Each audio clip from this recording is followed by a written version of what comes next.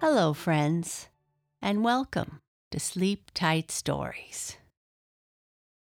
I'd like to say hello to some friends. Hello to Elijah and Ezekiel. Hello to Nova. Hello to Avi Reddy Fiegenberg. Hello to Rose from Ottawa. Hello to Asher Kilmanick. Hello to Marceline, who is 7 years old and lives in Wisconsin. Hello to Finnegan, Clara, and Julian in New Orleans, Louisiana. Hello to Lakin Clarence, who is 3 years old and is from Missouri. Hello to Annabelle and Athena from South Windsor, Connecticut. Hello to Olive from Port Townsend, Washington.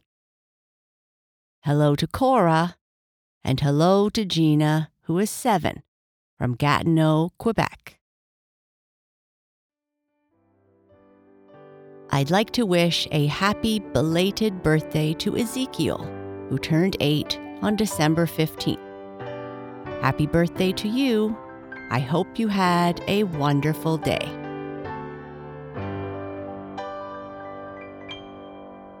Thank you to Elijah and Ezekiel, Nova, Avi, Rose, Asher, Marceline, Finnegan, Clara, and Julian, Lakin, Annabelle and Athena, Olive, Cora, and Gina for your support.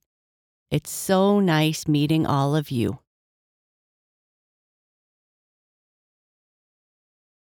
This story is about a drop of water and the adventures that it goes on. Aqua is a merry little drop of water who loves dancing on the backs of fish and playing in the ocean. One day he thinks he would like to have a ride on a cloud to see the earth and asks the sun to lift him up. Once Aqua has been taken up into the sky, things begin to happen. Let's listen and see what Aqua does on his adventures.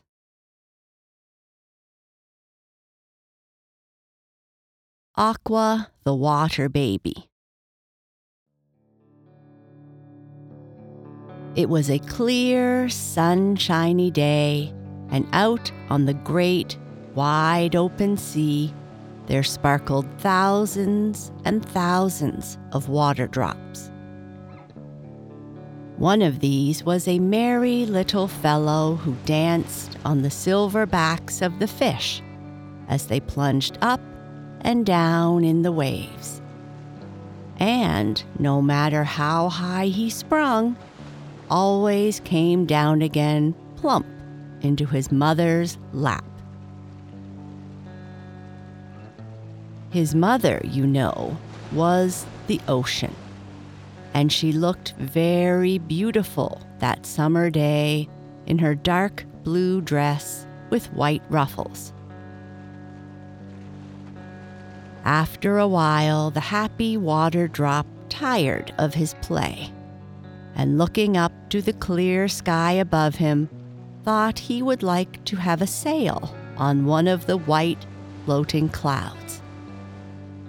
So, giving a jump from the ocean's arms, he begged the sun to catch him up and let him go on a journey to see the earth. The sun said yes, and took many other drops too, so that Aqua might not be lonesome on the way. Aqua did not know this, however, for they all had been changed into fine mist or vapor. Do you know what vapor is? If you breathe into the air when it is cold enough, you will see it coming out of your mouth like steam. And you may also see very hot steam coming from the nose of a kettle of boiling water. When it is quite near to the earth, where we can see it, we call it fog. The water drops had been changed into vapor because in their own shape, they were too heavy for the sunbeams to carry. Higher and higher they sailed, so fast that they grew quite dizzy. Why, in an hour, they had gone over 100 miles. And how grand it was to be looking down on the world below and sailing faster than fish can swim or birds can fly. But after a while, it grew nearly time for the sun to go to bed. He became very red in the face and began to sink lower and lower until suddenly he went clear out of sight. Poor little Aqua could not help being frightened, for every minute it grew darker and colder. At last he thought he would try to get back to the earth again, so he slipped away, and as he fell lower and lower, he grew heavier, until he was a little, round, bright drop again, and landed on a rose bush. A lovely velvet bud opened its leaves, and in he slipped among the crimson cushions to sleep until morning. Then the leaves opened, and rolling over in his bed, he called out, "Please, dear sun, take me with you again." So the sunbeams caught him up a second time, and they flew through the air till the noontime, when it grew warmer and warmer. And there was no red rose to hide him, not even a blade of grass to shade his tired head. But just as he was crying out, "Please, dear sun, let me go back to the dear Mother Ocean," the wind took pity on him and came with its cool breath and fanned him and all his brothers into a heavy gray cloud, after which he blew them apart and told them to join hands and hurry away to the earth. Hurriedly down they went, rolling over each other pell-mell, till with a patter and clatter and spatter they touched the ground. And all the people cried, "It's raining!" Some of the drops fell on a mountainside, Aqua among them, and down the rocky cliff he ran, leading the way for his brothers. Soon, together they plunged into a mountain brook, which came foaming and dashing along, leaping over rocks and rushing down the hillside, till in the valley below they heard the strangest clattering noise. On the bank stood a flour mill, and at the door a man whose hat and clothes were gray with dust. Inside the mill were two great stones, which kept whizzing round and round, faster than a boy's top could spin, worked by the big wheel outside. And these stones ground the wheat into flour and the corn into golden meal. But what giant do you suppose it was who could turn and swing that tremendous wheel, together with those heavy stones? No giant at all.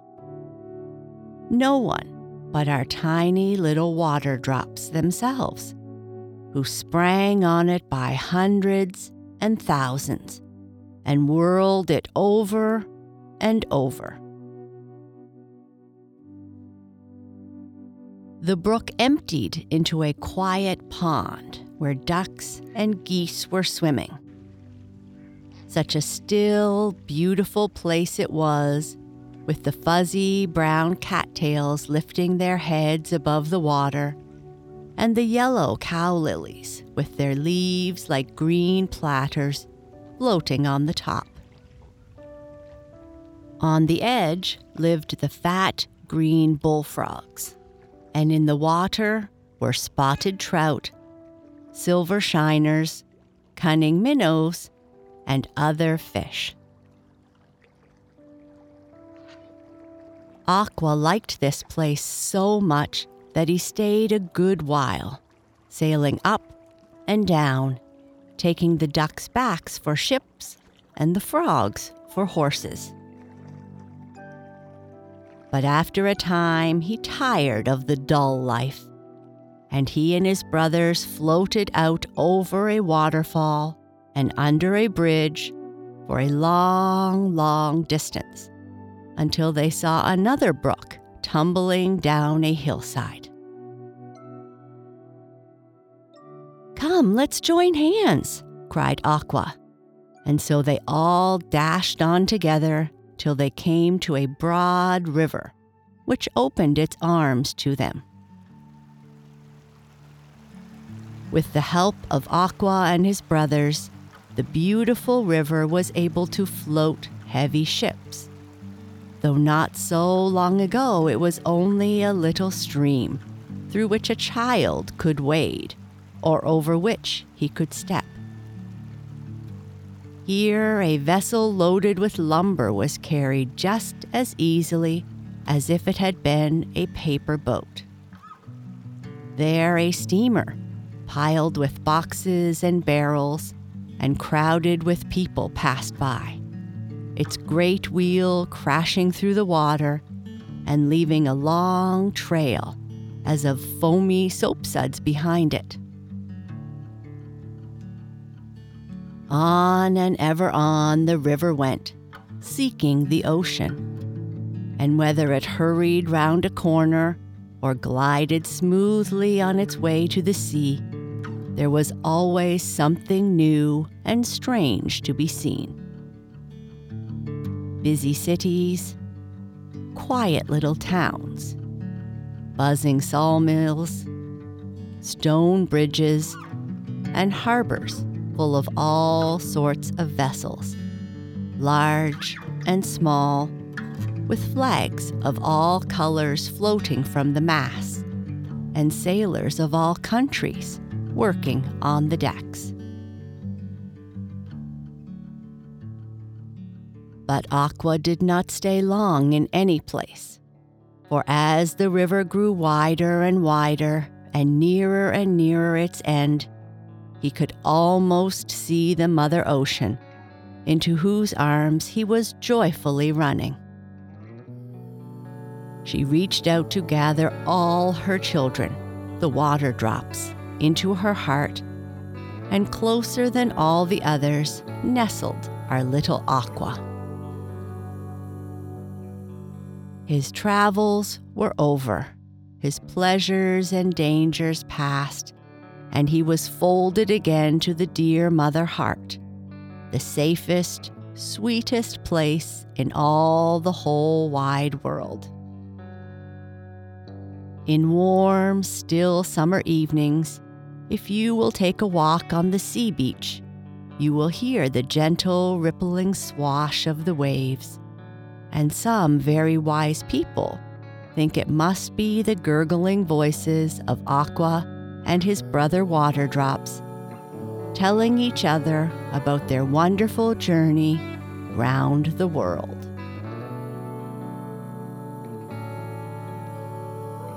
And that is the end of our story. Good night. Sleep tight.